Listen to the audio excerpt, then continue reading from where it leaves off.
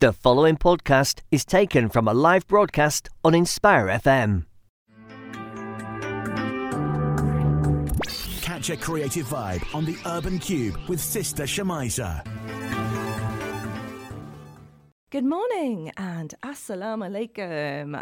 This is the Urban Kube and the time is 10 o'clock and the date is Monday 17th of February and you are joined by me, Shemiza, taking it all the way up to 12 o'clock on this slightly calmer side of the morning. I hope you guys are all wrapped up safe at home and have not been too impacted by the menace that is Dennis, who's whizzed through across Luton and the country at the weekend. I hope nobody has been impacted by too much of the damage that's been caused by the very high winds. The previous weekend we were hit by Kiara and this weekend Dennis. So I hope you're all well. Do tell me how you're getting on, guys. It is the half term. So I'm hoping everybody's wrapped up and at home looking after or prepping some good indoor activities with their children. If you have got the time to take out with the kids, I hope you've got a great day planned.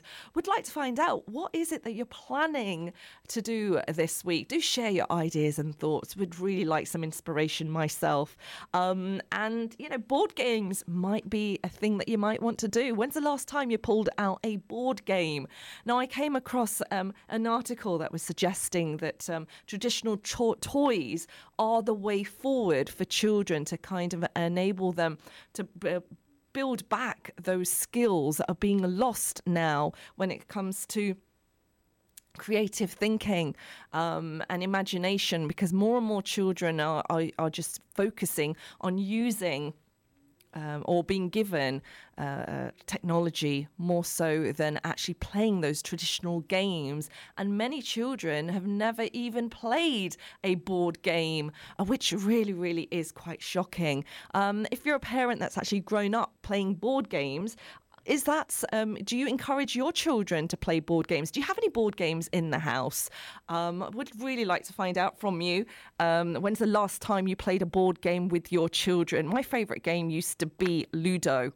I used to love the game Ludo, but would like to find out from you. Now, the telephone number to call me on is 07779 481822. It is National Kindness or National Act of Random Kindness Day, guys. So another question we're asking you this morning is acts of kindness, folks. Have you done something that is kind in support of your neighbours through this weather that we've had? Have you done anything to help somebody else? Would like to find out on the show this morning, because we're all about throwing over kindness, throwing acts of kindness on this show all the time. And your act of kindness to me is connect with the show. And to do that is 07779 481822. The weather has been horrendous and it has put a lot of people's lives in jeopardy. I mean, we've seen in our own gardens, well, my garden anyway, the impact. My whole garden was turned upside down, and I don't know if anybody had received a trampoline throughout, but there seem to be a lot of trampolines flying around. Now, climate change is something that is something that we are constantly hearing about, experiencing, and seeing the actual detriment, the impact it's having on the world. And I'm really delighted to be joined by an absolutely fantastic guest this morning, who is absolutely passionate about climate change and creating that difference in our mindset, not just in our communities or the wider community, but within our own communities as Muslims too, because we always seem to associate climate change with the wider community taking the leadership, taking the bandstand to speak about it in the press, in the media. But how much are Muslims contributing in creating this change in mindset? So this morning, I've a question that my guest guest, Mohitur Rahman, is going to be asking you and answering is, how can Islam give strength and a moral compass to the multiple extinctions being faced on our planet? Now, this is a question that my guest, Mohitur Rahman, is inviting Muslims to come behind. He's the coordinator of XR Muslims, a group within the Extinction Rebellion movement that arose out of the Faith Bridge action during the October Rebellion. He's also a lawyer, having trained at the international law firm, and has now set up his own practice in the field of ecological justice. Absolutely delighted to be joined by brother Mohitur Rahman this morning. Assalamu alaikum, brother. Wa alaikum salam. Thanks, Shemiza. In the background, it sounded a little bit windy. I don't know if that was the wind or whether that was paper that you were messing around with. Probably paper, hopefully. There's no wind in the kitchen. I mean, at the moment, no. Yeah. Is that better? Does that sound okay? It sounds fabulous. Thank you so very much. Now, I want you to pronounce your name as it should be pronounced. It's a beautiful name, but I'm a little bit concerned I may have said it incorrectly. The Anglicized of it, I guess, as I've grown up with it, it's Mothir. Mothir. What I've learned, though, is that the Arabic is, the pronunciation should be Motiur. Motiur. And what does it mean? Mohitur Rahman is a servant of the merciful. Mm-hmm. So it's interesting. Yeah, it's a name that I wasn't very comfortable with in growing up with, but I've become more and more. It's almost like you grow into your name and what it means to be of service. I think that's why I've looked at it more. Very fitting to you in service of mercy, because, you know, mercy of the rain, mercy of the weather. It's a blessing and that we consider in our faith as Muslims, and mashallah. You know, it's hit us hard across the country. The last weekends that we've seen. How are your thoughts and how are your feelings around the climate that we're seeing at the moment? Yeah, I mean, it's just horrendous. As in the changes that are happening, it's happening very quickly, much faster than scientists were predicting earlier. And so the IPCC report, that the climate change report by the UN, which came out in October 2018, saying there was a moral duty to start acting, and that's really what brought me to just almost seeing the emergency situation arise. It was just around when Extinction Rebellion began, and I joined the movement sort of around that first, just after the declaration of the rebellion in October 2018. I think the ex-Archbishop of Canterbury as well, he said something that gave moral permission. He said, you need to join the movement. And I thought, wow, he's an ex-Archbishop of the sort of Christian faith, giving moral permission for civil disobedience. And I was like, wow, that's pretty powerful in that. And I was wondering, where is it in Islam where we have this, when we think about justice, when we think about Muhammad sallallahu alaihi wasallam and the injustice he faced as well, and then from the Croatian, then had to leave, and then he came back, as almost like a refugee. There's this sense of leaving and of being, facing injustice, and how we speak truth to power, and I think there's something that's needed, and that's I find Islam has a powerful message around speaking truth to justice.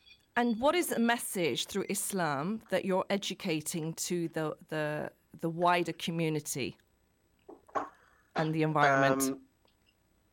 What is that message? Yeah, what is it that you're wanting to say? What is it that you're wanting to project to non-Muslims that are at the Extinction Rebellion rallies around climate change? One of the things. 1 second. This is what I'm trying to do with my family around. Bless. No worries. Is it half term? Have you got children around you, or? No, my brother actually. Oh, bless. Which makes a lot of noise. He's a noisy brother. Brother, sit down. We've got a radio interview going on here, dude. Come on. No worries. We're having a fossil-free Ramadan. Trying to set up this as part of the Christians having Lent, so they're bringing a month of Lent and how to bring the consciousness of being fossil-free during that month. And in the Ramadan, it's almost like, we're fasting, but how do we fast? How do we fast from fossil fuel use, or at least bring it into our consciousness if we're driving a car, or if we think, oh, could I walk that instead? And so widen the sense of fasting, and what we learn through sabr, steadfastness and patience. And one of the verses in the Quran that really I find really powerful is the verse in Quran 33:72, which says, "We did offer the trust of reason and volition to the heavens and the earth and the mountains, but they refused to carry it because they were fearful of it. But the humans undertook it. Surely humans were unjust to themselves and ignorant of the results." And yeah, I just find that powerful because it speaks around this trust of reason and volition that was invited from the heavens and the earth, but they refused, and we took that responsibility on. But have we carried it forward in a way that is actually just? And that's where, and I feel almost that the consequences that we're seeing is the consequence of the breach of this trust that was asked of us, and we took on that responsibility, but we haven't carried it out well.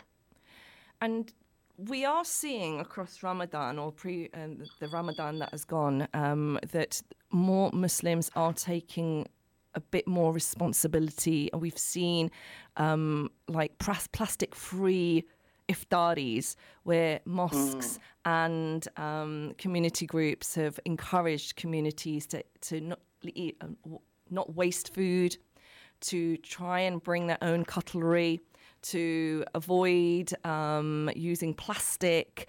And so we're seeing slow changes. But is that just in Ramadan? Have you seen any more changes across the Muslim communities, and what more can be done?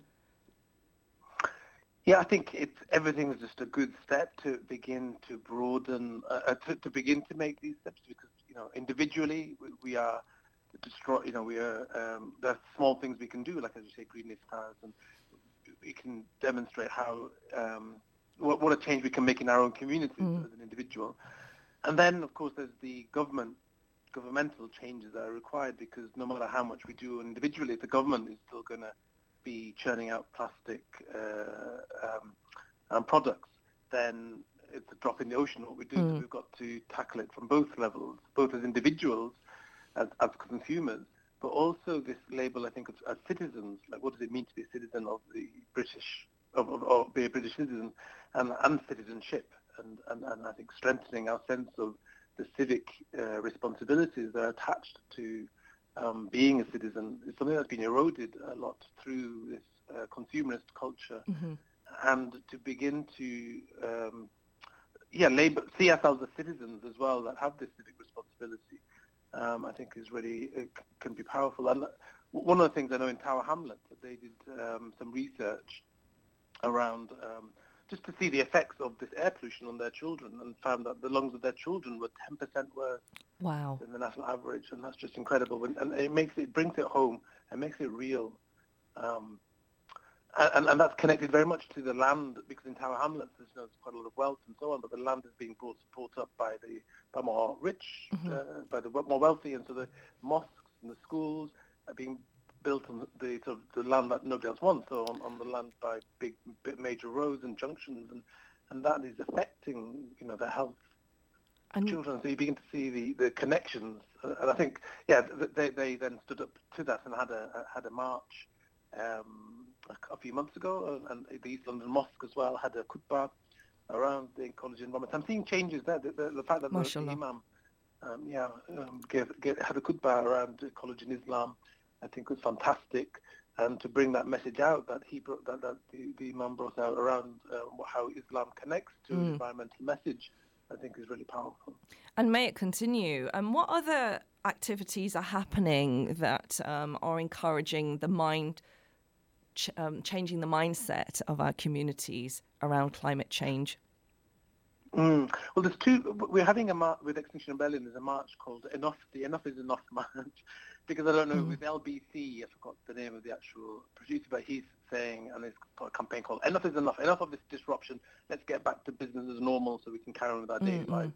And we're saying, we twist it around and go, well, actually, enough is enough of the government not doing enough for our future generations, for the future of our children, for the health of this planet. And so that's why we think enough is enough. And we're trying to gather as many people together at Russell Square just to start a march. It's not just for Extinction Rebellion, it's for anybody who feels that not enough is being done. And that's on Saturday the 22nd at 1 p.m. And hopefully we'll have an Exile Muslims banner produced by then. So to have many Muslims who could come and join and come behind that banner, I think would be very powerful. And how have the Muslims been received by Extinction Rebellion? Is it, what's their response been to you and your side of educating and communicating? I think it's been welcoming. There needs to be, I think there needs also to be more dialogue. I find a lot of curiosity around what is it to be, some assumptions made that aren't necessarily true, but it's like there needs to be more dialogue. I had a phone call we had a phone call to Exile Muslims from Exile Leicester. So we have all these groups, Exile Leicester, Exile Durham, Exile Leeds. But Exile Leicester phoned us and said, we haven't actually got any Muslims in our group. Do you have any Exile Muslims that you could direct us to? And I thought, wow, if you're having a group in Leicester and not having the Muslims, what does that demonstrate? And it's not to do with necessarily, it's that we do live in these divided communities. When we have a rule in Extinction Rebellion which says, if you follow the values and principles, then you can set up a group, and it's self-selecting and it's self-directed. So most groups get set up by people who have got the time and have got the knowledge around environmental sort of issues, and that has tended to be middle-class, white, structurally privileged people. And so the environmental movement it started from, but we need to expand beyond just the usual suspects of the environmental movement to the wider civil society, and that's it's going to be difficult, or it's a challenge to do it because you've got to make it relevant to their experience.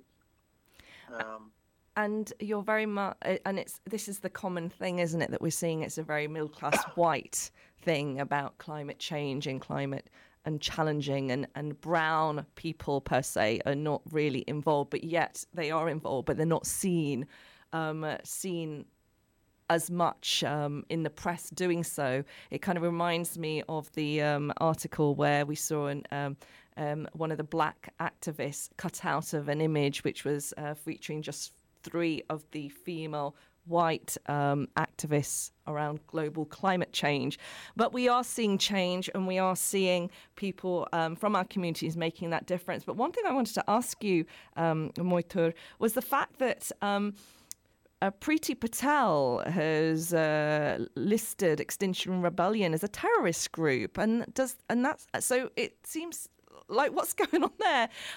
This kind of does maybe make people a little bit concerned, because Extinction Rebellion has had a bit of a Marmite relationship with the general public, and now it's been considered listed as a terrorist group. Yeah, it's been listed as in some of the police reports as connected with extremist. Given this extremist labelling, and there's been lots of reports in the newspapers to say to pull that out, and the police have been the counter-terrorist police saying that that's not what they really see. That's not what the truth. They've been trying to give reassurances that that's not the case, and there's that they don't see it as extremist. But the damage is done in a way, or in a way that was sorry, that was my alarm. So the damage is done in the sense that it's in people's minds to kind of associate Exile with, are they an extremist organisation, just because of that, and it's that non-truth telling which is very dangerous when governments or when police, whichever institution you want to say, starts just for their own interests, start doing something with disrupting or trying to make something that's not actually true into a fact. And we actually, I've met up I had some conversation with Cage as well. But, I don't know if you've been doing a lot of great work around the prevent the government's prevent strategy, which is sort of demonise many Muslim communities. And it's like we've got to stand up to that as well. I think that's almost like another. It's to say that not to carry on the injustice of prevent, which is now widening to children, and that's the most biggest injustice. What is happening is that children or teachers are now saying, "Oh, is Iqsa extremist? So are these children who are now having filled with this eco-anxiety about their own futures, wanting to go on strike? Are they, are they in a vulnerable position? Is the information they're getting correct?" Of course, it is correct, but it's like there's a lot of there's a big pushback by the status quo to say that this is not an emergency. We've got it all in hand. Don't worry about it. And that's the that's the worry that and they have that labelling. Yeah, and they haven't got it in hand, have they? And it is worrying. And climate change, the crisis that we're facing, is speeding up. But what can be done? How can we slow it down, Mohitur? Just to give you an indication of how not in hand because we've got about 3 more minutes before we head to the break. 3 more minutes. Yeah. Okay. Well, so there is at the moment a public, sort of a citizens' assembly that's being carried out by some of the parliamentary groups, which is looking at 2050 as the date for net zero. And the scientific report, the IPCC report, says that net zero 2050 gives us a 50-50 chance of surviving as a civilization. So you wouldn't want to put your child on a plane which has a 50-50 chance of survival. And we're saying that this isn't enough. And one of the things that we're doing as well is an action at you can find it on Facebook. Is an action at the Science Museum. It's not nothing to do. It's not going to be what we call an arrestable action. It's going to be a lot of ingenuity, a lot of creativity. It's on Thursday the 20th at 11 a.m. and it'd be great to have many of our Muslim brothers and sisters join us at that action to show solidarity together. I wanted to ask you, how can people connect with you if to support your work that you're doing or find out more information? Yeah, brilliant. Yeah, there's a Facebook page, XR Muslims. We also have a WhatsApp group, and we're doing lots of sort of what the information is we're connecting through that. And yeah, so those are the two main channels that we have. We also have a website, Extinctions Muslim, where you can find more information about stuff that's already happened that we've done before. And sorry, go ahead. Yeah, welcoming lots of people to join on the WhatsApp group from different communities around the country, so we can begin also spread this message out around both of the Islamic message around ecology in Islam. We're trying to develop a talk that we can take to mosques and to women's centres, that we can bring the Islamic message through climate crisis. Fantastic. And Ramadan is less than 100 days away, so something to work towards, inshallah. And hopefully this Ramadan we can create more change across the Muslim community around climate change. Now, brother, before you dash off, I want to ask you, today is National Acts of Kindness Day. So, Random Acts of Kindness Day. Do you have anything planned to be randomly kind? Now you've put it in my. I'm going to catch a train, so I'm sure when I go to the train station there'll be some. I'm going to. Yeah, I'll keep mine to give up a chair or to just any small act. I'm sure there's every day and every minute there's something you can do. I think as a random act. That's fantastic. And when's the last time you played a board game? I heard you say Ludo. Ludo was one of my favourite games as well. I used to love that game. I haven't played it for ages. And it's funny, I haven't played board games for a long time. But I have got with my niece, actually. Maybe I should introduce her to some board games. Fantastic. That sounds like a good idea with half term. If your niece is listening, you know what? Your uncle has said it live on air. Now, I want to thank you so very much for your time with us this morning, and may you continue to make the difference that you're making and create some change in mindset as well to kind of make climate change as important as it should be, recognised by the Muslim community. Thank you so very much this morning, Mohitur. Thank you for the invitation. You're very, very welcome. Take care.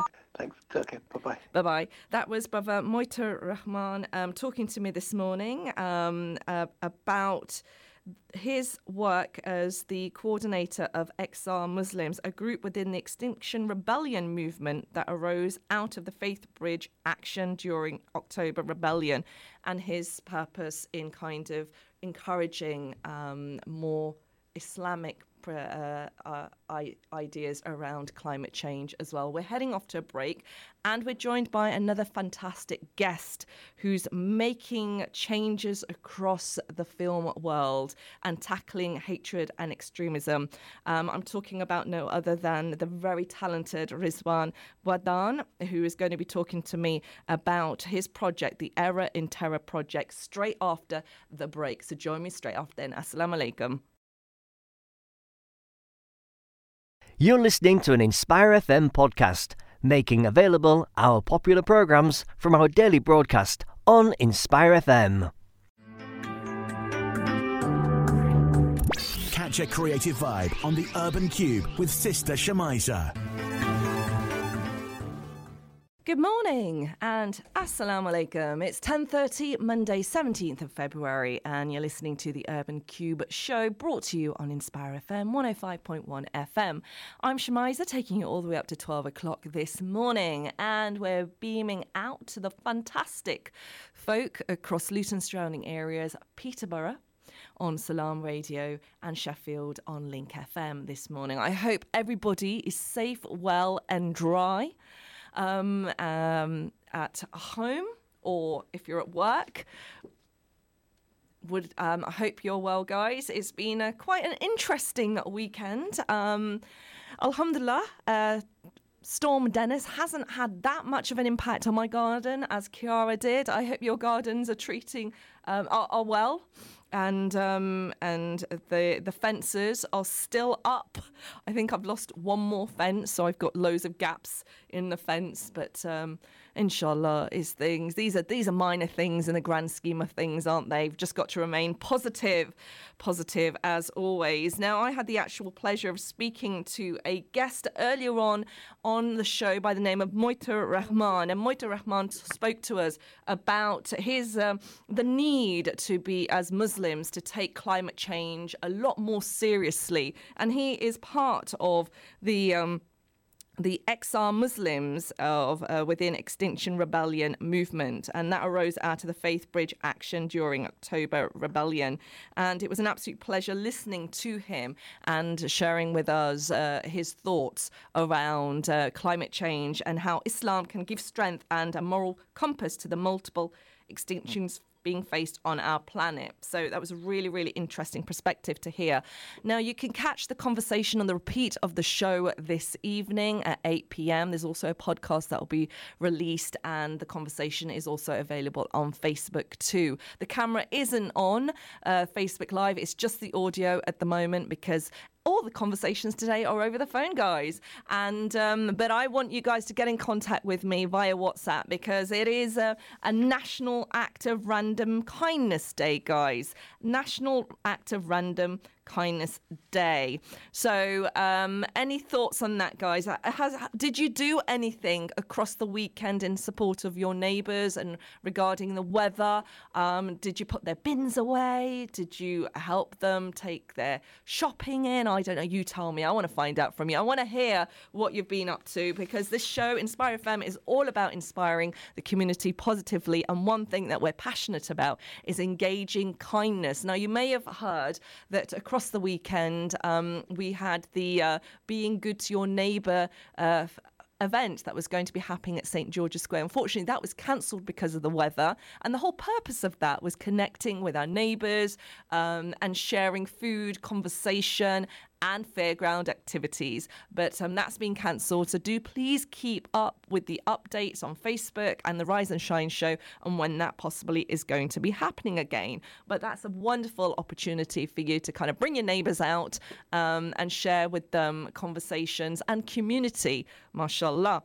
Now, another question I asked is, when's the last time you actually played a board game, guys? The last time you played a board game, and what's your favourite? I really enjoyed playing Ludo whilst growing up as a child, and it's a game that I think I need to introduce to my children, because I read an article which has been very, very clear in suggesting that, you know, children should go back to traditional games, traditional board games, the old toys, or the toys that we played as children that were technology free, because that will encourage greater thought thinking and thought process and diligence and all sorts of the good stuff and imagination amongst our children. So are you a parent that only allows your children to play board games? Are you a parent that only has your children only access games that are technology induced?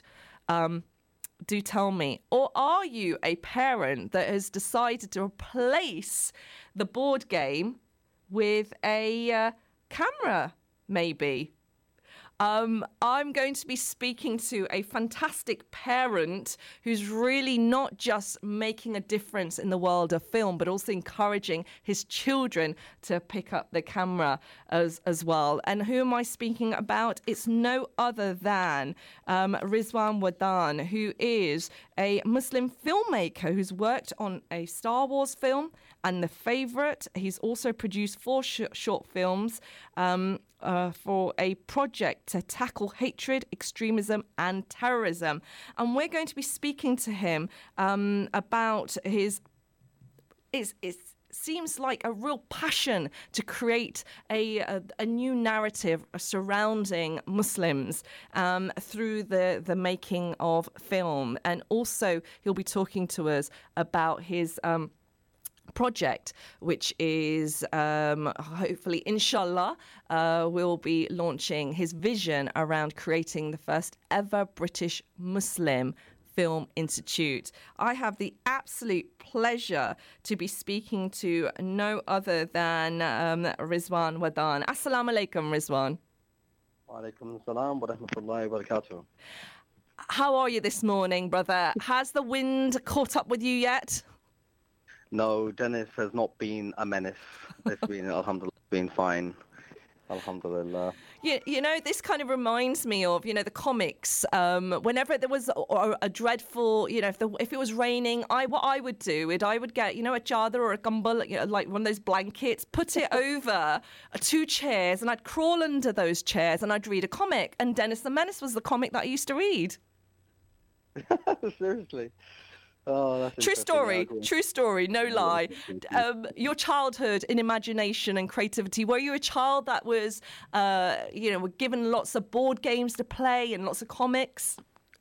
I was into cartoons, definitely. My earliest sort of memories of Wile E. Coyote jumping and trying to catch, you know, the road runner, and the Warner Brothers cartoons, and then of course the comics, the sort of Spider-Mans and the X-Men and all of that. So yeah, I grew up around that era, but there was only cartoons at that when I was growing up. There weren't any sort of like film adaptations of these comics. And so we've been asking our listeners this morning about board games and replacing technology with board games, going back to the old traditional toys. Is that something that you see needs to be done? And mashallah, you're a father yourself. It's half term. Can you see yourself pulling out a board game? We do. Sometimes, I mean, Monopoly, I call it the devil's game. But, yeah, we'll pull out Monopoly and you see everyone break. So that's quite interesting as well. But, yeah, I mean, we do play the board games, traditional board games at home sometimes. And it's a great way of bringing the family together as well. And you get to see another side of your children. Some can be quite sly. Some can be quite, smart. It's a great thing. And maybe it's an opportunity to film that. And see how I'm kind of trying to link all this in. Now, guys, if you've just tuned in, it is 10:38, Monday, 17th of February, and I'm on the Urban Kube show, taking you all the way to 12 o'clock. And I have the absolute pleasure to be joined by Rizwan Wadan. He's a Muslim filmmaker who's worked on movies such as Star Wars, The Favourite, and Disney's Artemis Fowl. I'm going to be talking about his short film campaign, the Error in Terror Project, aiming to tackle hatred, extremism and terrorism. And also going to be looking forward to talking to him about his vision to launch the first British Film Institute. Now, if there was ever a day to watch films, it's today, I think. And you're the perfect person to speak to, especially with the weather and the way it is. Brother, your journey, mashallah, has been absolutely tremendous. And from working on some real Hollywood epics like Rogue One as Star Wars, Behind the Camera. How did that journey actually begin? I understand you were from Luton. I moved to Luton 5 years ago, but 6 years ago. But I am from I grew up in West London, so I would say I'm more of a Londoner than I am a Lutonian. But I do have some. My family is in Luton. Well, my daughter, she lives with her mother there, so that's. So Luton still has. I still have family ties in Luton, so yeah, interesting. And I'm so glad that you dropped the Luton thing in there, because it does make you sound cool, right? It makes me sound like an extremist, but yeah. No, you're not supposed to say that. It gives you a bit of an edge. But this is what you're trying to tackle. You're trying to tackle the misrepresentation of Muslims in film through this £1.2 million project, mashallah, that you were able to fundraise to make happen. And it was you released 4 short films tackling the negative narrative around Muslims. So, the journey, if in simple terms, why did I get involved in film? When I picked up the camera, I picked it up because I felt that in the mainstream or in the media, whenever there's a Muslim story being told, or whenever there's something, or the representation of Islam and Muslims, it's just negative. And I was sick and tired of seeing the worst of the Muslim community from a global perspective. Whenever something had happened, the cameras point to that direction. And then I was just the more I would, sort of see the attacks happening, Charlie Hebdo, or some, any terrorist attack, then all of a sudden, the cameras would point at the death to America, the people that are just, the protesters, the people that are burning buildings, and, basically the angry mobs and the angry people who are not actually behaving Islamically at all. But then that gets portrayed as an image of what our religion stands for. And then continuously, the continuous portrayal of the replacement of Muslims from the communists or the Nazis in films. So we're just the terrorist number 10 and terrorist number 15, whatever it is. It's just it just carried on in that sort of sense. But my humble sort of start, or my intentions, and still are, is that I wanted to represent Islam and Muslims to the wider non-Muslim audience. So when I picked up the camera, all I wanted to do was make some videos on YouTube that would translate some of the, lectures and Islamic sort of, just real, it's like the real Islamic teachings in the form of some of the ready-made lectures that are there into Polish and Czech and sort of European languages. And I thought I'll do that. And I did something like that. But I carried on sort of, the first thing I shot, I realized it was really, really, really rubbish. It's probably the best way to explain it. It was really it was one shot, and I thought to myself, I can't bear watching this. Right. If I can't stand watching what I've made, how are other people going to be engaged in this and watch this? I thought I need to learn. So then I basically took almost over 44 courses on lynda.com at the time. Now it's taken over by LinkedIn Learning. But I studied so hard. I spent 44 courses. Why 44? Well, I mean, that's the amount of courses I finished off in Linda, and then I still continue to do more Mashallah. off Linda. Because whenever you finish on Linda, they'll give you a certificate that you've done a 40-hour course or a 20-hour course. And some of these courses are 20 hours or 40 hours long. And really, if you were to study that an hour a week, in a college somewhere, you'd study that one course over, across, that was span across a year. So basically, I learned what I would learn if I was to be studying traditionally. I learned like what I'd learned in 10 years in maybe 2. Wow. So, I spent a lot of time self-teaching myself and then practicing my craft as a photographer. And then this sort of gimbal technology was emerging. And I felt to myself, like, as a sort of independent, like, filmmaker shooting small docs and small adverts for, like, small businesses, I thought, you know what, I could do away with the slider, I could do away with all this other equipment, I could just get this one tool, and then that way I can just minimize carrying around. A lot of filmmakers will understand what I'm saying here, carrying around and lugging around a lot of equipment. But that doesn't change, actually, because in film, that's all it is. If somebody asked me what's filmmaking, I'd say moving equipment from one side to the other. Which it is technically, isn't it? That's what it is. But you've taken it one step further. You've actually developed technology that you're one of a kind, really, with this technology that has been used on some of the biggest film productions in the world. That is true. I mean, I am an anomaly within the Muslim world, for sure. Within the filming industry, I'm definitely an odd one, for sure. As definitely. I wouldn't say odd, say unique, a league of your own. Come on, bro. You've come from Luton. You need to pep it up a little bit.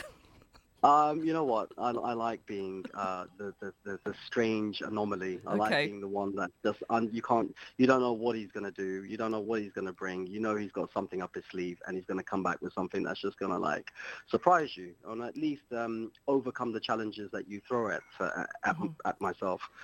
So I basically saw this technology that you're talking about that we worked on, like Star Wars with and whatnot. So I saw this technology emerge, like at the early sort of stages of its development.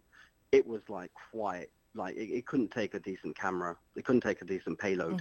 So what I mean by that is these days, a lot of people, to make it quite for all the listeners that are listening, you have this thing that you hold in a hand and you put your mobile phone in it and it keeps it straight. That's a stabilizer, okay? That's a gimbal that you have. Loads of like Ronins and people like that, DJI, have these gimbals and everyone's sort of familiar with them. They're becoming like a household thing.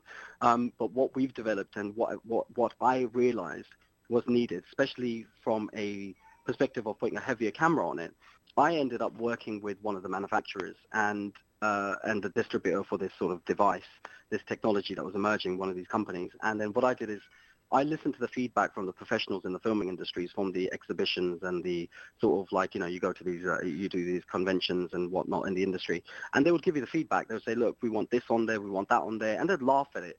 My earliest sort of experience with this, like bringing something new into the industry, was it being mocked, for it to be laughed at, for it to be not taken seriously, and and I could understand why they did that, because people just don't like change. People just fear what they don't know as well. I think there was a little bit of like, once we got it working, once we developed this, once we took all the feedback, once we took all the digs and the negative remarks, and it can't do this and it can't do that. I spent years in like dungeons, right, in like Ari Rental and Panavision, and I spent time working in these like engineering departments to overcome those challenges. So I wanted to basically provide what they needed, right? So I wanted, if they wanted heavier cameras on there, I wanted for it to make, for it to have heavier cameras, for it to be able to take heavier cameras. And we did that. We achieved those goals, alhamdulillah. And when we came back and we said, okay, Rogue One was a big test for us. Rogue One, they had the Alexa 65. This is a crazy, massive camera. 21.5 kilos was the weight of just the package, and we had to stabilize all of that. And we managed to succeed. We did the test. We managed to make it work. But at that time, you couldn't lift the camera up physically and carry it because it's just so heavy. So this whole exoskeleton body armor technology to be able to, and it comes from sort of logistics, comes from military logistics, like to be able to pick, and industrial use, to pick up heavy equipment, for operators to be able to carry like big boxes and things. And so we started to develop that to be able to take to be able to take like the stabilization system, and for it to be able to provide extra movement. So it was a lot of like time spent in research and development, but my main focus wasn't to try and sell like the equipment to start selling boxes and start selling and shit, it was to try and refine the system so that it could work the way that the DOPs, the camera operators, it could have flexibility of a use, because I came from that background as an operator, as a camera operator, as a I don't want to call myself a proper DOP, not to the level of the BSE guys, but yes, I understood the principles of photography, and I could understand camera movement, and I was able to understand what these other devices did, like sliders and small jibs. And what we wanted to do was be able to provide something that that basically would add additional sort of movement and allow operators to basically position a camera in ways you can't with other pieces of equipment, and also to adapt it with other equipment like dollies and different sort of industry equipment so that it can work with other devices. So when we developed that, when we got it working, some of the DOPs, that worked, John Conroy was the first DOP who worked on Luther. He saw what we were doing in ARRI, and he basically gave me a chance, and they booked me on for 2 days to just, use the system. We did some camera tests, and they took me for 2 days on set, and they loved, the director and the DOP loved it so much that they ended up pretty much using it throughout the whole series. Like I was there for Fantastic. more than half, they shot more than half the show with it. And, alhamdulillah, once that happened, and when I ended up on set, sister, this is where it just, the penny dropped. I realized when I ended up on set on that BBC drama, I just knew what the Muslim community do not have, the Muslim media just do not have, and that is they do not understand or have the ability or the mindset at the moment, or just the infrastructure, or the sort of maybe the people to lead this, to be able to make films to that standard, to be able to make dramas, and to be able to pull together the teams, and the mechanism of film isn't there. So I thought... so what is it lacking? You talked about mechanism. Is it the technology? Is it the thought process? Is it the finance? Okay, so I come from kind of when I reverted to Islam, because I lived my religion, I lived without sort of you're born a Muslim, but you have to choose the religion. So I chose it later on in my life. And when I accepted it as my faith with doing my research and whatnot, I came from sort of a different background. And understanding that, when I fell into Islam, I went sort of super Salafi, right? So I went sort of pretty sort of images are haram, which of course they are in the sense of from a religious perspective. And then there was a conflict within I think the religion as well, where we as traditionally have been kept away from the arts. And even we, from an Indian Pakistani background, we've got Bollywood and whatnot. It's been there for almost a century or whatever it is, but it's always been frowned upon. Filmmaking has always been frowned upon within the community, whether it's from a religious perspective or not. It's been kind of looked at as, it's not really a noble profession to get into. So it's not something traditionally that we encourage our children to get into, or, it's not something that's a realistic sort of thing in the past for people to think. And, most of our parents or grandparents, they were taught you to be engineers, doctors, surgeons, civil servants, whatnot. When all that fails, work for your family business. When all that fails, become, for most of the men, become the driving force of Uber. Whatever it is, we're laborers, we work, we physically, we don't like to, contrary to the sort of accusations or, we're accused of sort of possibly being benefit scavengers and this, that, the other, but we give back. We do so much for the community here. We give back as a community. So for me, it was overcoming that challenge. So when I picked up the camera, I was making a decision that, okay, I understand the principles that images are haram and this, that, the other. There was still this sort of debate going on that should people do that? Should people not do that? So I do feel that we have been sort of kept away from the good, this technology, or this sort of filmmaking and telling stories from a visual perspective. We've been kept behind. We're 100 years behind, really, as a Muslim community, especially from the practicing side. And I think even mosques and other institutes and education, they've just never pushed this sort of as a, as an industry. Yeah, and just the industry is one thing, but to be able to use it to communicate, use it to share our stories, to tell our stories and convey our message. And I think it's just that now we're realizing the consequences of it. I think the community is realizing the power of it, and they're realizing how much of an impact it really has. And even the scholars are jumping on the board. People who might have said, 10 years ago not to do this, they're realizing that actually you have to do this, because if you're, I keep hearing, if you're not on the table, you're on the menu. So I keep hearing that. And from a film perspective, like, we've just been on the menu because the people that are making the films, it's an easy story to tell. Like, like it might not even be sinister. It might not even be malicious. It's just like an easy, there's a bad It's guy, misrepresentation, though, isn't it? The stories around Muslims are misrepresented. And this is what we're going to be talking about after the break, inshallah, because we are going to be heading off to a break. Folks, if you've tuned into the show, have the absolute pleasure of speaking to the very talented Rizwan Wadan, who is a filmmaker really making an impact with the latest camera technology, working on some very large-scale, iconic films from Star Wars to also The Favourite. He's produced 4 short films for a 1.2 million project to tackle hatred, extremism and terrorism called The Era in Terror Project, which inshallah we're going to be talking about straight after the break. Brother, you're also, there's so much to talk about, but we're going to be exploring it in more depth after the break, because I don't want to cut you short. But I want to also mention to our listeners, if you are somebody passionate about filmmaking or working in writing or producing, directing, or just around the technology side of things, then you're going to really look forward to listening to Brother Rizwan, because he's focusing on launching the very first ever British Muslim Film Institute. Yes, I've said that loud and clear. The first ever British Muslim Film Institute. I'm super excited to hear about that, Rizwan. How you've got about a minute to just kind of give us a bit of an intro before we head to the break. What can we expect?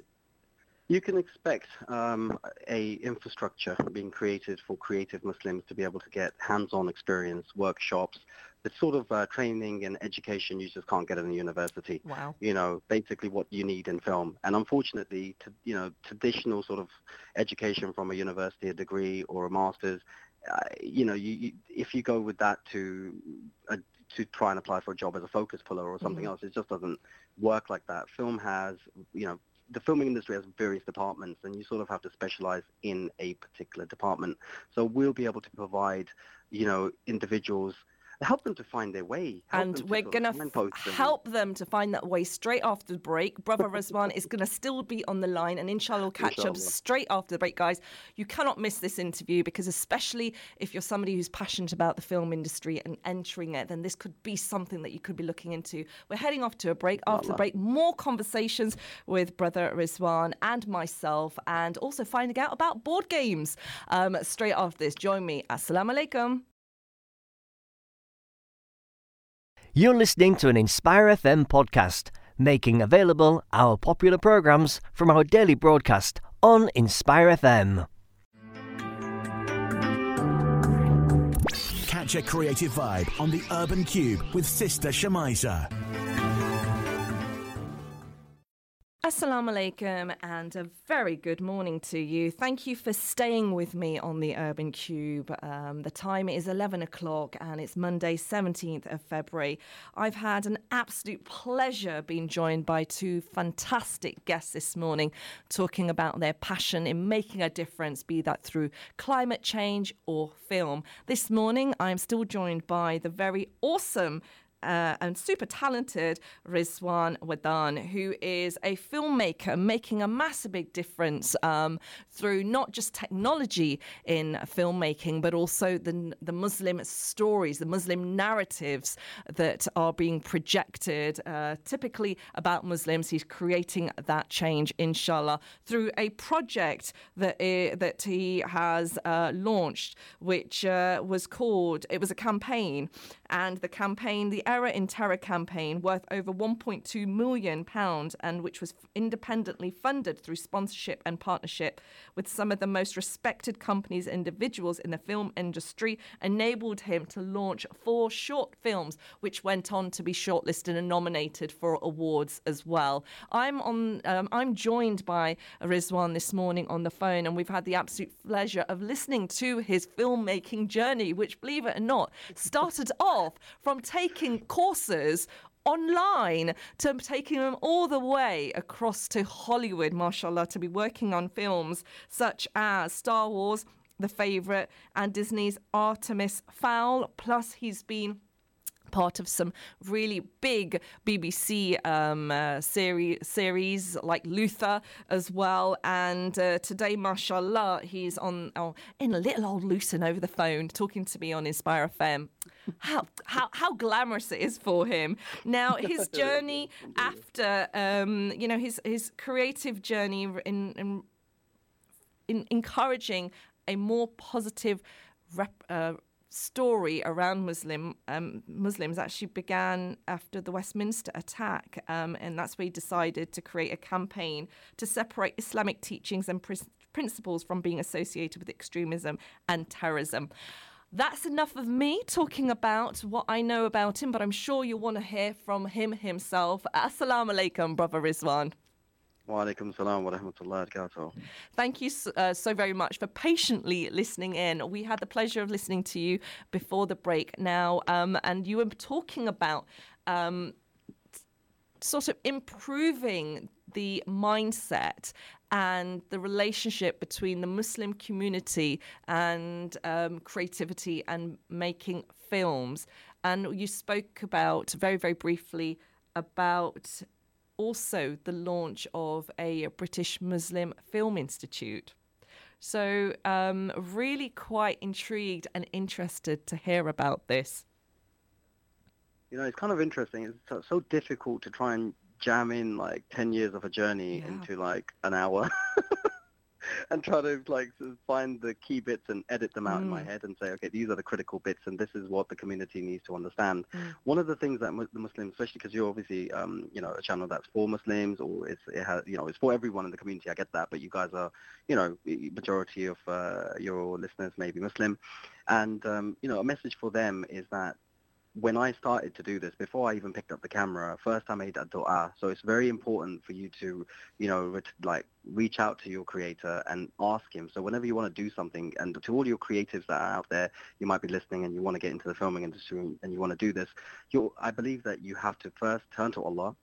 For me, my dua was, Allah, utilize me to serve you, to represent Islam and Muslims to the wider non-Muslim audience.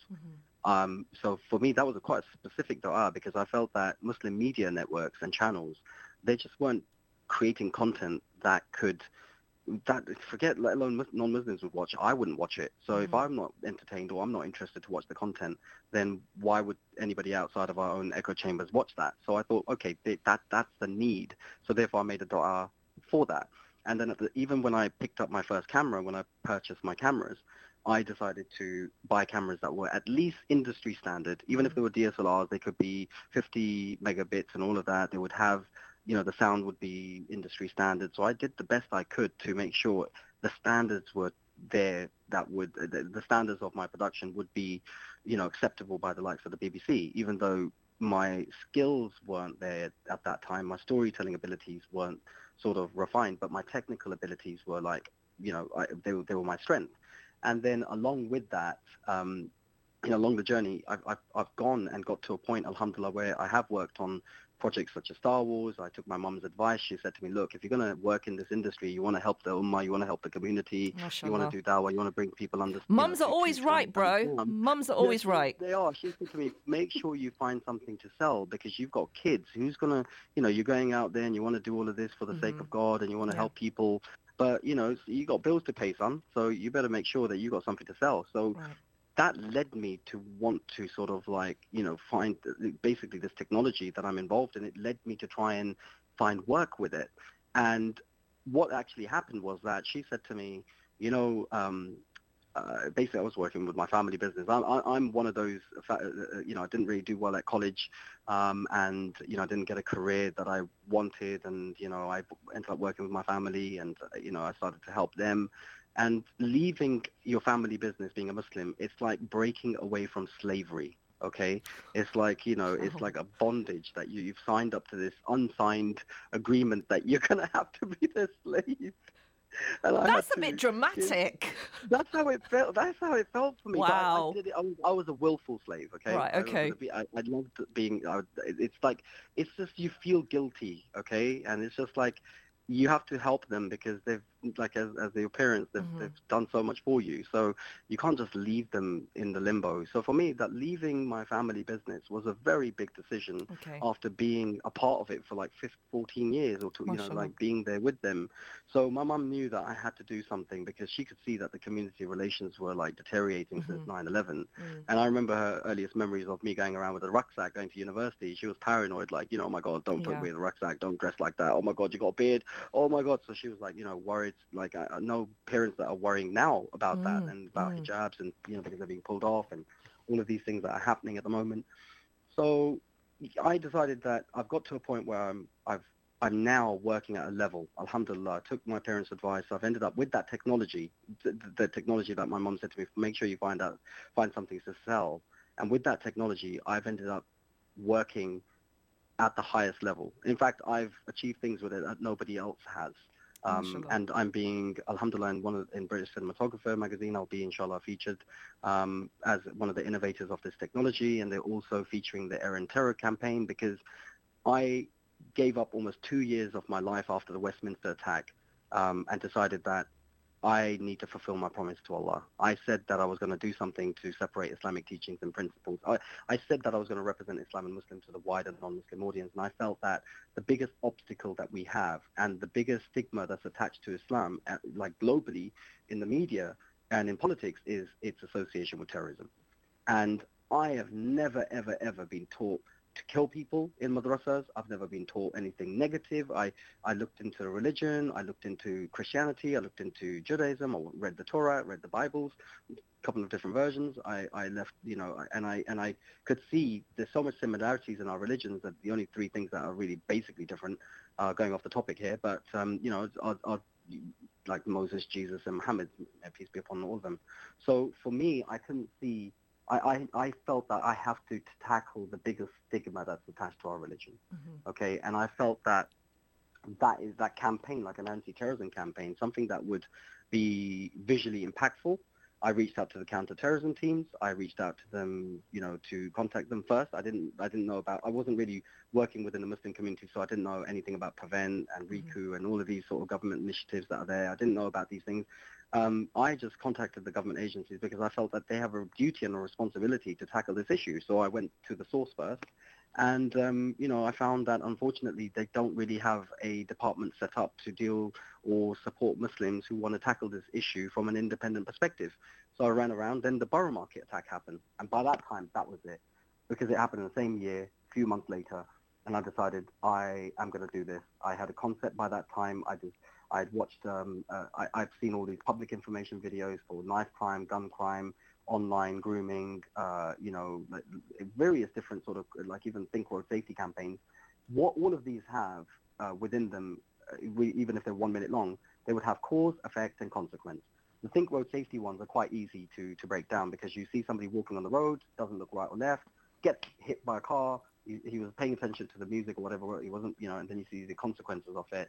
You see somebody not wearing a seatbelt, impact happens, crash, and you see the consequence of his sort of, not of what he did. So you see a motorbike, cause, effect, and consequence. He's not looking right or left, and somebody just smacks into him. So you have cause, effect, and consequence. But for any sort of anti-terrorism campaign, unfortunately, we don't deal with cause, effect, and consequence. We just deal with, if you see something, say something.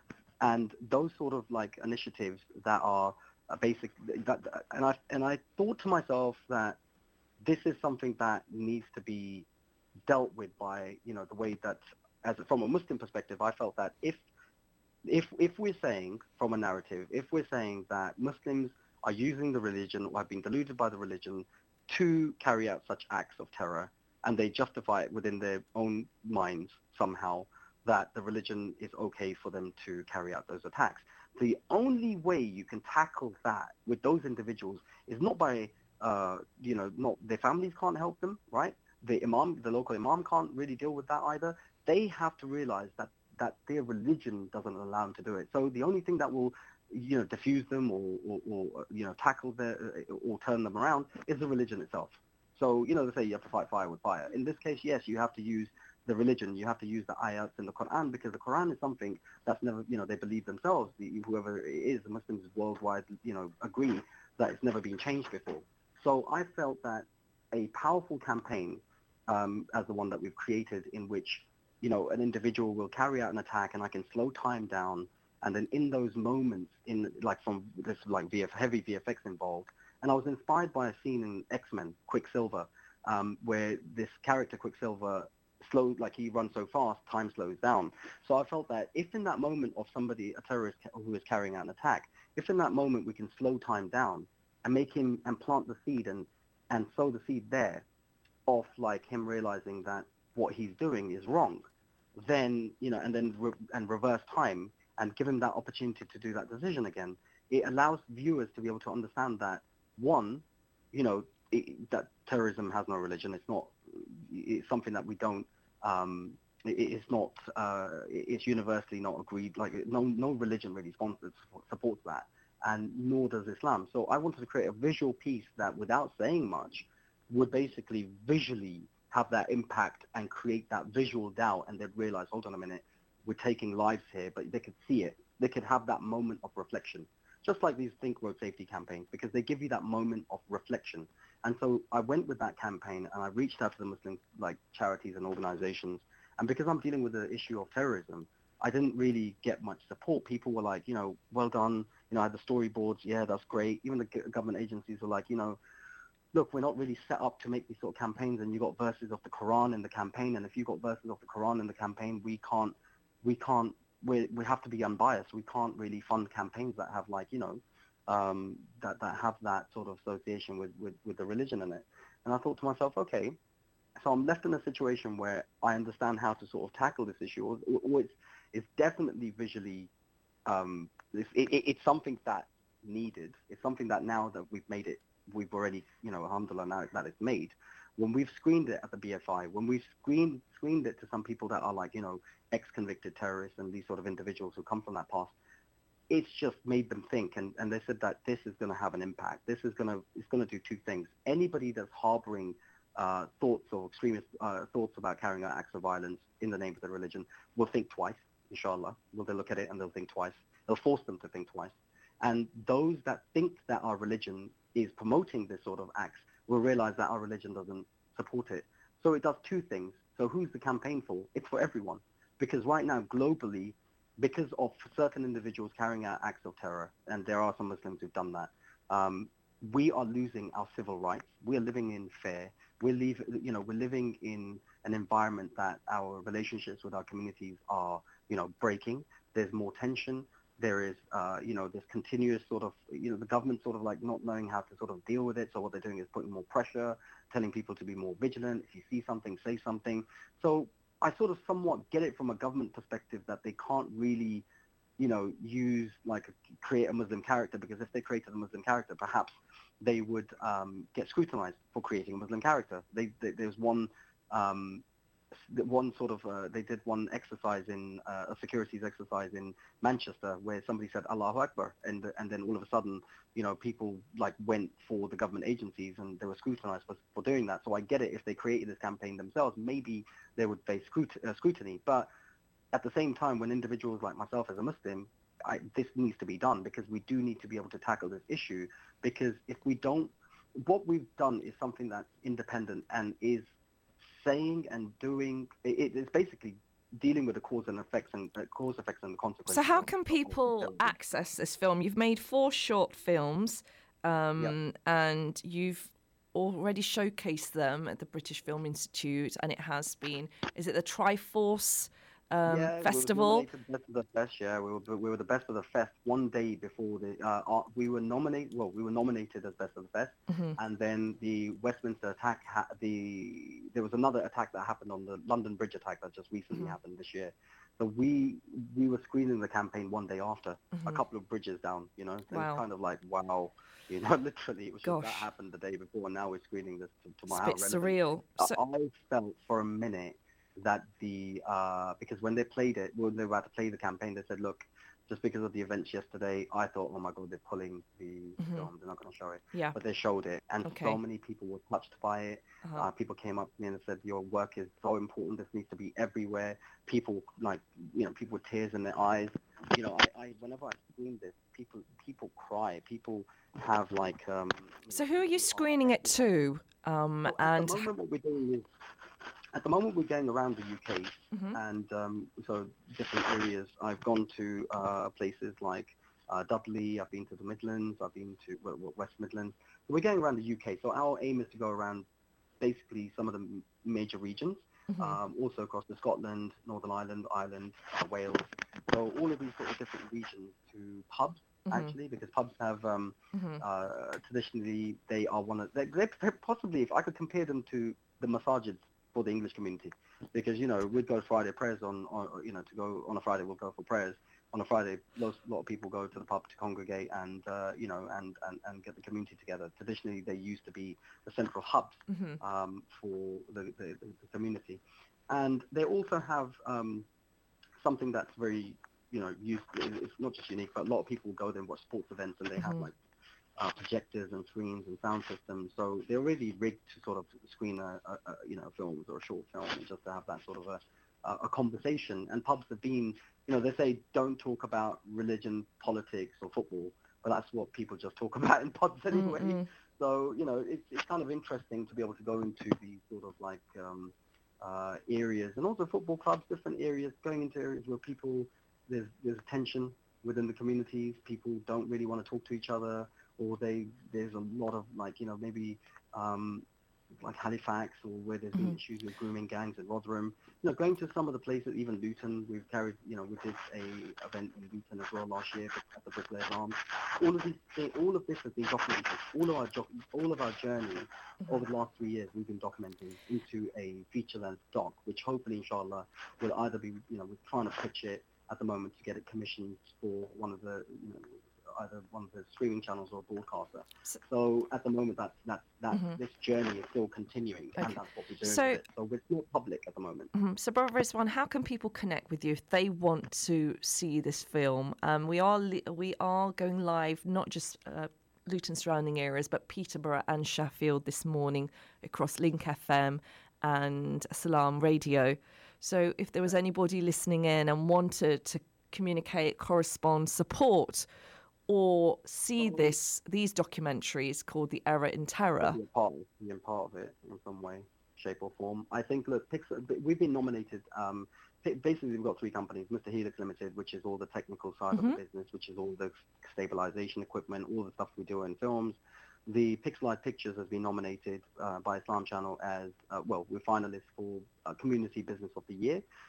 And that's a production company, so we make adverts and, we make films and short films. And then the BMFI, which we're establishing. So the Error in Terror campaign has been supported by all 3 of these entities. So I put about £70,000 worth of my own money into it, and then that sort of helped to kickstart and got about 60 companies in the filming industry to partner up and support us. And some of those donations from those companies were like £70,000, or some of them over 300 people worked in this project. So sometimes it's not just money, but it's sometimes what resources that people can provide you. Sometimes people can put you in touch with people, networking, locations, logistics. They can give you space, workspaces, places to stay, like assets. There's things that you can that are more. Sometimes not more, the ours are probably more valuable than anything else, sincere ones, because they can really help us to open further doors for us. But the reality is that production and these sort of things are expensive. These things do cost money. And Muslims do need to sort of realize that, look, if we want to sort of change our image, okay, let me put it in this perspective. If McDonald's, I don't want to say, if any corporation, any big entity, any political party, any big company, right, that's a massive corporation, if anything happens to their image, they would spend millions on tackling on putting a spin on that, on trying to, they would have PR teams working to, improve their image, to tackle the narrative, to change that narrative.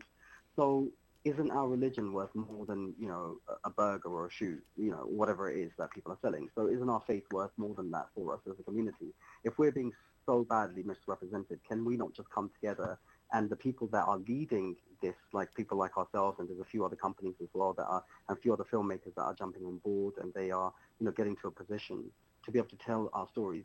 The community needs to get in support of that. So the BMFI is very important because it will start training these individuals to even, have more skills and sort of start channeling that together, and all these partnerships that we've built up in the filming industry, we can then utilize them to be able to ensure that whatever we spend, it is spent really well. So I just want this, British Muslim Film Institute is what you're referring to. We're setting that up at the moment. We're in the grassroots, we're in the first sort of initial stages of partnering up with potentially like Islam Channel, potentially partnering up with Inspire, because radio is a creative field. You guys will be doing something as well. So have you just is that just been announced? Because I knew nothing of that. That's just been announced, because that's the way it is. We've got to work together. Right? Inshallah. I think we are all speaking from the same page, and in creating a real representation of our communities in all shapes and forms. And we're not all the same. We're very different, but but we want a creativity. I do feel is the way forward in developing those changes. If people want to get in touch with us, we're at Pixelized Pictures, so on Instagram, or Rizwan, Wadan. It's not very difficult to find me, actually. So in that sense, people can get in touch with us. We do need the support. We are trying to make feature films because we want to get away from the begging mentality of can you give us £1, £2? But initially, we do need to get to a point where we can make feature films that can be sold. So once you're making films that are returning a profit, because I'm working in an industry, I'm in the industry looking out to the Muslim community and saying, hey, look at my position, look at what we're able to create, we can break outside of our echo chambers. And not only that, if you're smart businessmen, stop thinking about just your next burger shop or whatever business you're doing as an expansion in the mosque. Stop looking at the next sort of extension you need.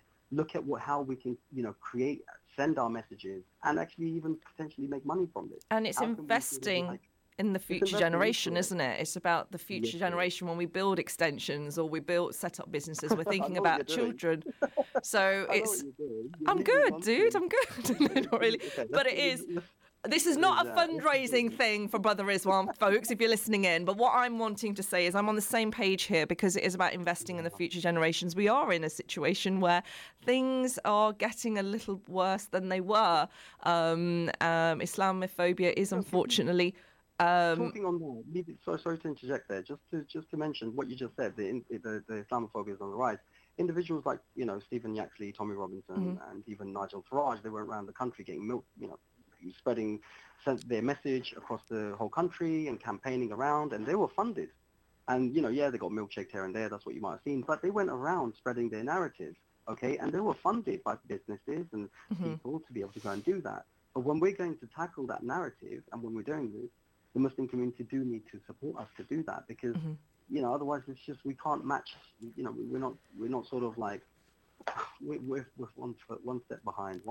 We need to level up. But inshallah, the levelling up is what you're aiming to do with the British Film Institute, and also investing in the future generation. And we are now heading to the end of the break, but we're also going to be talking about your contribution and your family's contribution, because your daughter, mashallah, is our guest straight after the break, and she is a upcoming filmmaker, and we're going to be talking about her latest short film as well that she's been working on. So her name is Imaan Wadan. So I'm really excited about that. So, brother, thank you so very much for joining me on the show and giving me your time. Good luck with everything you're doing. And I look forward to speaking to Imaan. We've got about 12 seconds. So quickly about Imaan. Oh, Imaan is the upcoming. She's the future, man. She's the future, inshallah. Mashallah.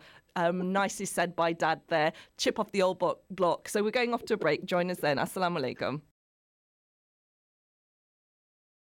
You're listening to an Inspire FM podcast, making available our popular programs from our daily broadcast on Inspire FM. Catch a creative vibe on the Urban Kube with Sister Shemiza. Good morning, good morning, good morning, and assalamu alaikum. This is the Urban Kube show. It's 11:30, Monday, 17th of February, and you're listening to Shemiza, taking all the way up to 12 o'clock this morning. We are going live and direct to all our listeners across Luton and surrounding areas and Peterborough and Sheffield this morning. Peterborough, it's Salam Radio, and Sheffield Link FM. Massive big salams to all our listeners, and thank you for allowing me to keep you company this morning. It is the first day for the half term. How's it going, folks? If you're listening in to the show at home, driving to work, or listening from your app, do tell me what you think. I would love to hear from you. What are your plans for the rest of the week, and how did you deal with the storm at the weekend? Hope those fences are still up. Mine are totally wrecked, which is rather worrying, but as I said earlier on in the show, alhamdulillah, it could be a lot worse, so I'll consider it a blessing, the amount that is impacted in my garden. But I do want to say it was wonderful to see lots of community coming together, helping their neighbours, putting some of the fences up as well, and it fits in quite nicely with today's topic of the show. It's a National Act of Random Kindness Day, and so I'm asking listeners, tell me about the acts of kindness that you have done of late. Have you helped somebody? It could be simply just, helping them cross the road if it's a child, or allowing a car to go ahead of you, or somebody in the queue, letting them go in front of you. It can be as simple as that, but it does make a difference. And I've read an article about kindness can really, really change the chemical balance in your head. Doing acts of kindness can really help your mental well-being. So there is a real goodness in that. And as Muslims, it's a duty upon us to be advocates of kindness always. The prophets, peace be upon them, have been the ambassadors of kindness throughout their prophethood, and we should be following their example and lead, inshallah, in everything that we do. Now, I've had the absolute pleasure of speaking to two absolutely fantastic guests this morning. I've had the pleasure of speaking to Mohitur Rahman, who is part of the Muslim group of the Extinction Rebellion organisation, which aims to encourage people to really take on board the impact that climate is having, and educate individuals on the changes and differences that they should be making. And then I was joined by no other than Rizwan Wadan, who is a filmmaker who is really ahead of his game on the technical camera equipment that he's creating, which has been used on the sets of the Star Wars film, and also The Favourite, and he's produced 4 short films on a project to tackle hatred, extremism and terrorism. And he talked quite passionately about encouraging the Muslim community to invest in creating change in the misrepresentation that we have been faced by the media, putting investment in, putting time, putting energy in, and creating this change. And it can only happen if we come together as a community and invest in good quality projects and campaigns. And he also mentioned about his vision in the launch of the British Muslim Film Institute, one of its kind, the first of its kind in England, to actually train and develop those skills in the future generation of filmmaking. But it doesn't just stop there. I mean, his passion for filmmaking has naturally rubbed off onto my next guest. She is no other than Imaan Wadan, and if you recognise the surname, then you'll know that she is the daughter of Rizwan, mashallah. She's a rising talent and one of the youngest Muslim filmmakers, and she's currently writing her second short film, Lost in London. Absolute pleasure to have Imaan join us this morning. Assalamu alaikum, Imaan. Wa alaikum assalam. How are you, my dear? I'm good, thank you. Thank you so very much for joining me this morning. Now, Imaan, tell me, how old are you? I'm 11. 11. 11. And you're the youngest Muslim filmmaker. Is that correct? I think so. Or is that what your daddy says? Yeah. But I'm so excited to be speaking to you, and I'm going to have to record this interview and save it because I hope I'm the first ever person speaking to you about your filmmaking. Am I? Yeah, I guess. Oh, yay. I'm super, super excited about that. Now, Imaan, it's the holidays, so you're at home. What are you planning to do? Are you going to be playing maybe a board game? Because I've been asking everybody this morning about board games and playing them. And your daddy told me that you guys play Monopoly. So do you think you'll be pulling out that board game? Is that one of your favourite board games? Yeah. Yeah? It's an amazing game. It's an amazing. And do you win? Sometimes. Sometimes. So, my dear, coming back to film. Now, do you think you'll be picking up your camera in the holidays? Probably I might decide to just make something short with my other siblings.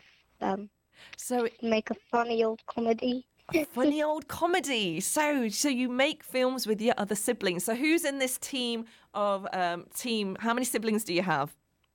I have three siblings which are always with me, and then four others as well. Mashallah, mashallah. Lovely big family. So there's a lovely big crew to help you with your filmmaking, but you're in charge. Yeah, I guess. Yeah, you're in charge. And tell me, my dearest, you're 11 years old. You are the youngest Muslim filmmaker. Yeah? So excited to speak to you. And you're also working on not just your first film, but you finished your first film. You're actually working on your second short film, Lost in London. Wow. Yes. You're a busy lady. How do you fit it all in? Well, it's actually quite hard to find out what's going to happen when and how to do it and all these kind of things. But yeah, I'm not actually sure when I'm going to fit all the film and writing it and everything in. Do you get help from your daddy? Has your daddy inspired you to go into filmmaking? I guess. That's where I got my camera from. Ah, that helps. And did he? Because your daddy told me that he was really surprised when he saw one of the films that you made, and he was really quite taken aback, and he thought, this girl's got talent. Has he told you that? Yeah, I did make it, but I just did it in my spare time when my sister and her friend were bored. Uh-huh. And I said, if you're so bored, help me by being an actor in this video that I'm just gonna write quickly, and then you just act it. And then I got my brother to hold up a lamp. And so he was the gaffer. Whoa. Yeah. And he did that for you. He kept hold of the lamp, and you got the actors, and you told them, if you're bored, star in my film. I like the way you do that. You're a lady who knows her mind. And what was the experience like for them? Were they easy to manage and direct? I mean, they were okay. It took a lot of takes and everything because they're in like 7 and 8. Oh, they're not trained either, so... The 7 and 8, and they're not trained either. I love that. You know, they're young. Yeah, it's all good. It's all good. But you've got them in control. You made them do it. And this is where it starts, doesn't it, Imaan? You've got to start young, and you're training them up to be a future gaffer and actor. It's awesome. Now, what are your favourite films, Imaan? What's your favourite? What sort of films do you like to watch? I like watching fantasy, such as like Harry Potter and other things like that. And there's nothing much for my age group and people who are in their from like 9 till 13 or 14. There's nothing much in there. There's just a lot of these films which are just made in a few, like a week or so, and no one puts much effort into it, and there's not anything for like young Muslims. Interesting. You raise a very interesting point. No films for young Muslims. So is this something that you might want to try and create? Well, I think I would like to try and make a few more things, and then make it could become like a sequel of like a long series which could do something, and maybe I could start putting it on things like YouTube, for example, and then if I'm successful, then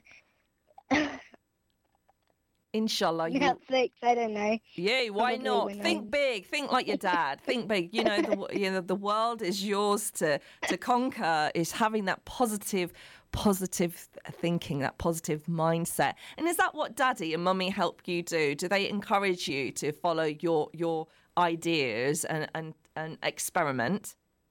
Well, yeah. If I want to experiment with something, they're like, just try it. See if you're good at it. You will be good at it, you know. Things like that. That's good. And what I wanted to ask you is, do you ever go on set with Daddy when he works? Have you ever been on set to see him work? Yes, I have. I have starred in a few adverts. Oh, so you're a bit of is it film or television adverts that you've been in? I think the National Zakat Foundation adverts. I've been in 2 of those. Yeah, and then I've acted in one of the first films that he made. Right. So you're not only a real a pro behind camera, but you're also an on-screen star as well. So what do you prefer, being in front of the camera or behind the camera? Behind, because I get kind of shy when I'm in front, and I don't know. Sometimes my words get stuck, and I don't know what to say. So I think behind the camera for me. Doing the editing and the filming and stuff. That's me. Wow. I don't like going and just standing in front and talking. Well, you're going to have to get your speeches ready, because when you win those awards, young lady, the cameras are going to be on you. And we're really looking forward to finding out about your new short film that you're creating about London. Tell us a little bit more about this. Are you allowed to reveal any information about the film? Yeah, I can reveal some without giving any spoilers. Ooh. So it's about a group of kids who all have their different personalities, and one day they're in Trafalgar Square, and then a boy who is visually impaired goes missing. He's just walking along. It's group's cousin, and he goes walking along. He doesn't know where he is because he can't see much, and then the kids go look for him, get lost. Wow, that's an adventure and a half. And I think you're giving away too much information, and I don't want any potential filmmakers taking your story, because this sounds really, really exciting, Imaan. And this is an idea that you created yourself without Daddy's help. Actually, not just that. I think one of my cousins was saying that my dad was going to make a film called Lost in London, and I was like, wait, what? I didn't hear anything about this. And then I remembered from a while back he was saying something about it. And then I decided, why let it sit there and just let it bathe in memories and just sit in your brain at the back of your head when you could actually make it. Yay! So I started writing it, and yeah. Oh, you're my kind of girl. Taking it over. Take it over, girl. Take it over. Take over the empire of filmmaking. Oh, you have got a very bright future, and I'm really excited about what you're going to be creating. And I love that idea that, that why let it bathe in the back of your head? Pull it out. Why make it just a memory? Why not create it? Be that inspiration for everybody listening into the show. Do not let your ideas just sit in your head. Would you agree with that, Imaan? Yes, definitely.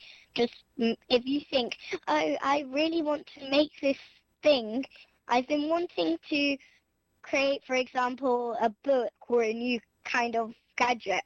Don't just say, oh, this is just my childish dreams. Let's just bang it back into my head, leave it there, lose it somewhere, and then instead of just doing that, why don't you just decide that, oh, I'm going to try and find all these some spare pieces of wires and metal and just make it happen. And make it happen is what you're doing. You're definitely a very good example of that. And I'm really, really delighted to be speaking to you because you've really inspired me, because I've got all these ideas in the back of my head that need to come out. And they sure will, because listening to you, Imaan. Now, Imaan, I want to ask you, what are you hoping to do once you've left school? I know you've got a number of years yet. You're 11 years old. So does that mean you're at primary school or are you at high school now? I'm actually homeschooled. Ooh. And I am in year 7. Okay. And I've been, after I finish all my stuff, finish all my exams and just head out and not have to do maths ever again. I'm feeling you, girl. I'm feeling you. I am planning on being an author. Ooh. And also I might decide to just use that camera, which is just sitting there, not just leave it for my years of being a kid. Let's just take that camera up and don't just chuck it in the trash can. Pick it up and say, oh, I've got this. What am I going to do with it? If I've got this, I can still do things. Why not? I can tell stories. I can write my stories and then shove them into a film. I love that. Just shove them into the film, and that's how great films are made. They do come from stories, and to be able to tell your story and then turn that from a page into a film. How awesome is that? Imaan, tell me, you're only 11 years old, mashallah, but you seem so wiser beyond your years. What sort of films would you like to see more of? And do you feel there are films that you can relate to as a Muslimah? Well, there are, if you search up Muslim films for kids, Mm-hmm. and then you just see all these cartoons which just are talking about a Muslim person who's doing all these things. They're going to the masjid, the madrasa, everything, but then there's nothing which has a Muslim character who's doing something which isn't just for just one religion to do. If it could be, if you have a lot of different, like, it doesn't have to be just one religion. It could be mixes of different religions in the film. If you just have a film with only, for example, only Christians or only Jews or only, I don't know, then no one's gonna just go like, oh, let's just watch the other thing, which isn't just Christians or Jews or whatever. Work together, isn't it? Just mix up everything and have a little bit of this, have a little bit of that, have a little bit of creativity. Have a little bit of fun. Bring people together. Yeah. Have laughter and love and show community. And that sounds like something that I feel, are going to do. Yeah. You're really going to make a difference, mashallah. Imaan, I want to ask you, is your daddy near you? Yes. Would you be kind enough to give him the phone for a moment? Because, Okay. yeah, I want to. And Imaan, do you have a Facebook for your filmmaking, or is there any way people can connect with you? How can we follow your journey? Well, I'm planning on seeing if I can do a YouTube channel or something which has all my films, but I haven't got one which is for my films yet. I have a few things, but Wow. Yeah. Well, I'm super excited to follow whatever you're going to be doing, Imaan. For those of you who've tuned in, we are listening to no other than Imaan Wadan. She is 11 years old, guys. She's a rising talent, one of the youngest Muslim filmmakers, and she's currently writing her second short film, Lost in London. And it's just been so awesome speaking to Imaan this morning. You've really, really made me very happy and excited about the future of filmmaking when we've got wonderful, talented young ladies like you taking the lead. Now, Imaan, is there anything you'd like to say to our listeners this morning about filmmaking or creativity? Keep creative, keep showing your feelings, and keep showing your ideas. Don't just have your ideas in your head. Show them to everyone. Make your ideas in your head turn into real things. Wow. How inspiring is that? Thank you so very much, Imaan, for joining me this morning. This has to be my favouriteest interview everest in the world. Am I allowed to say that? Yeah. My dearest, do you want to just hand the phone over to your dad? It'd be really nice to just speak to him for a moment. And you're an absolute superstar. May Allah always protect you and give you the creativity, energy and talent that you so deserve. I mean to that, the sis. Bro, you've got nothing on that girl.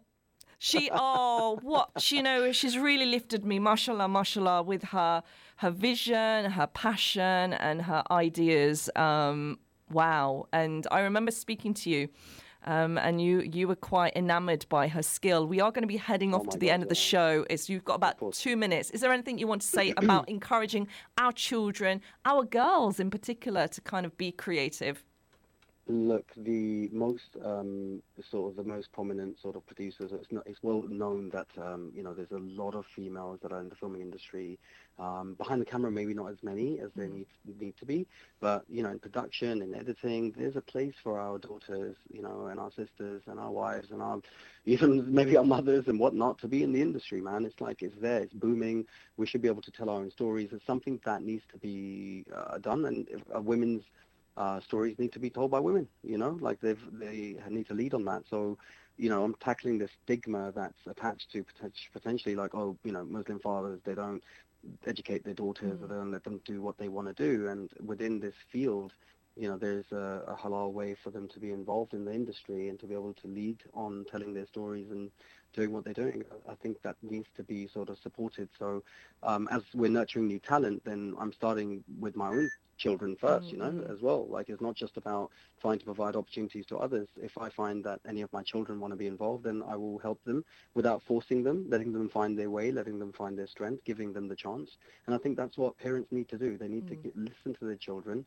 If they want to be doctors, engineers, whatever they want to be, they might want to be a different profession to what you want them to be.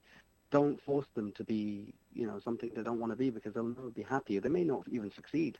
They may fail in doing that. So, Anyway, in terms of like where we're going, I think we're nurturing new talent. The BMFI is something that's there for, when you say it's my project, it's not my project, Okay. it's our project. It belongs to the community. MashaAllah. And it's something that is available for us soon, inshallah. Inshallah, and may it grow strength in strength. It's been an absolute pleasure Ameen. speaking to you, brother Rizwan Wadan, this morning, and also the absolutely amazing Imaan. That was such a treat. My favouriteest interview ever. And thank you so much for everything that you're doing. And please keep us posted with the amazing work, and we'd love to have you back on. Inshallah. Thank you. Yeah, we'll be coming to the studio soon. Inshallah. And so from us, Assalamu alaikum. That was Brother Rizwan and the gorgeous Imaan, his 11-year-old daughter. From us, have a wonderful week. Stay safe, be kind, and inshallah, join you next week at the same time. Assalamu alaikum. Thank you for listening to our podcast. Why not tune in to our live stream at inspirefm.org and follow and subscribe to our social media platforms at Inspire FM Luton.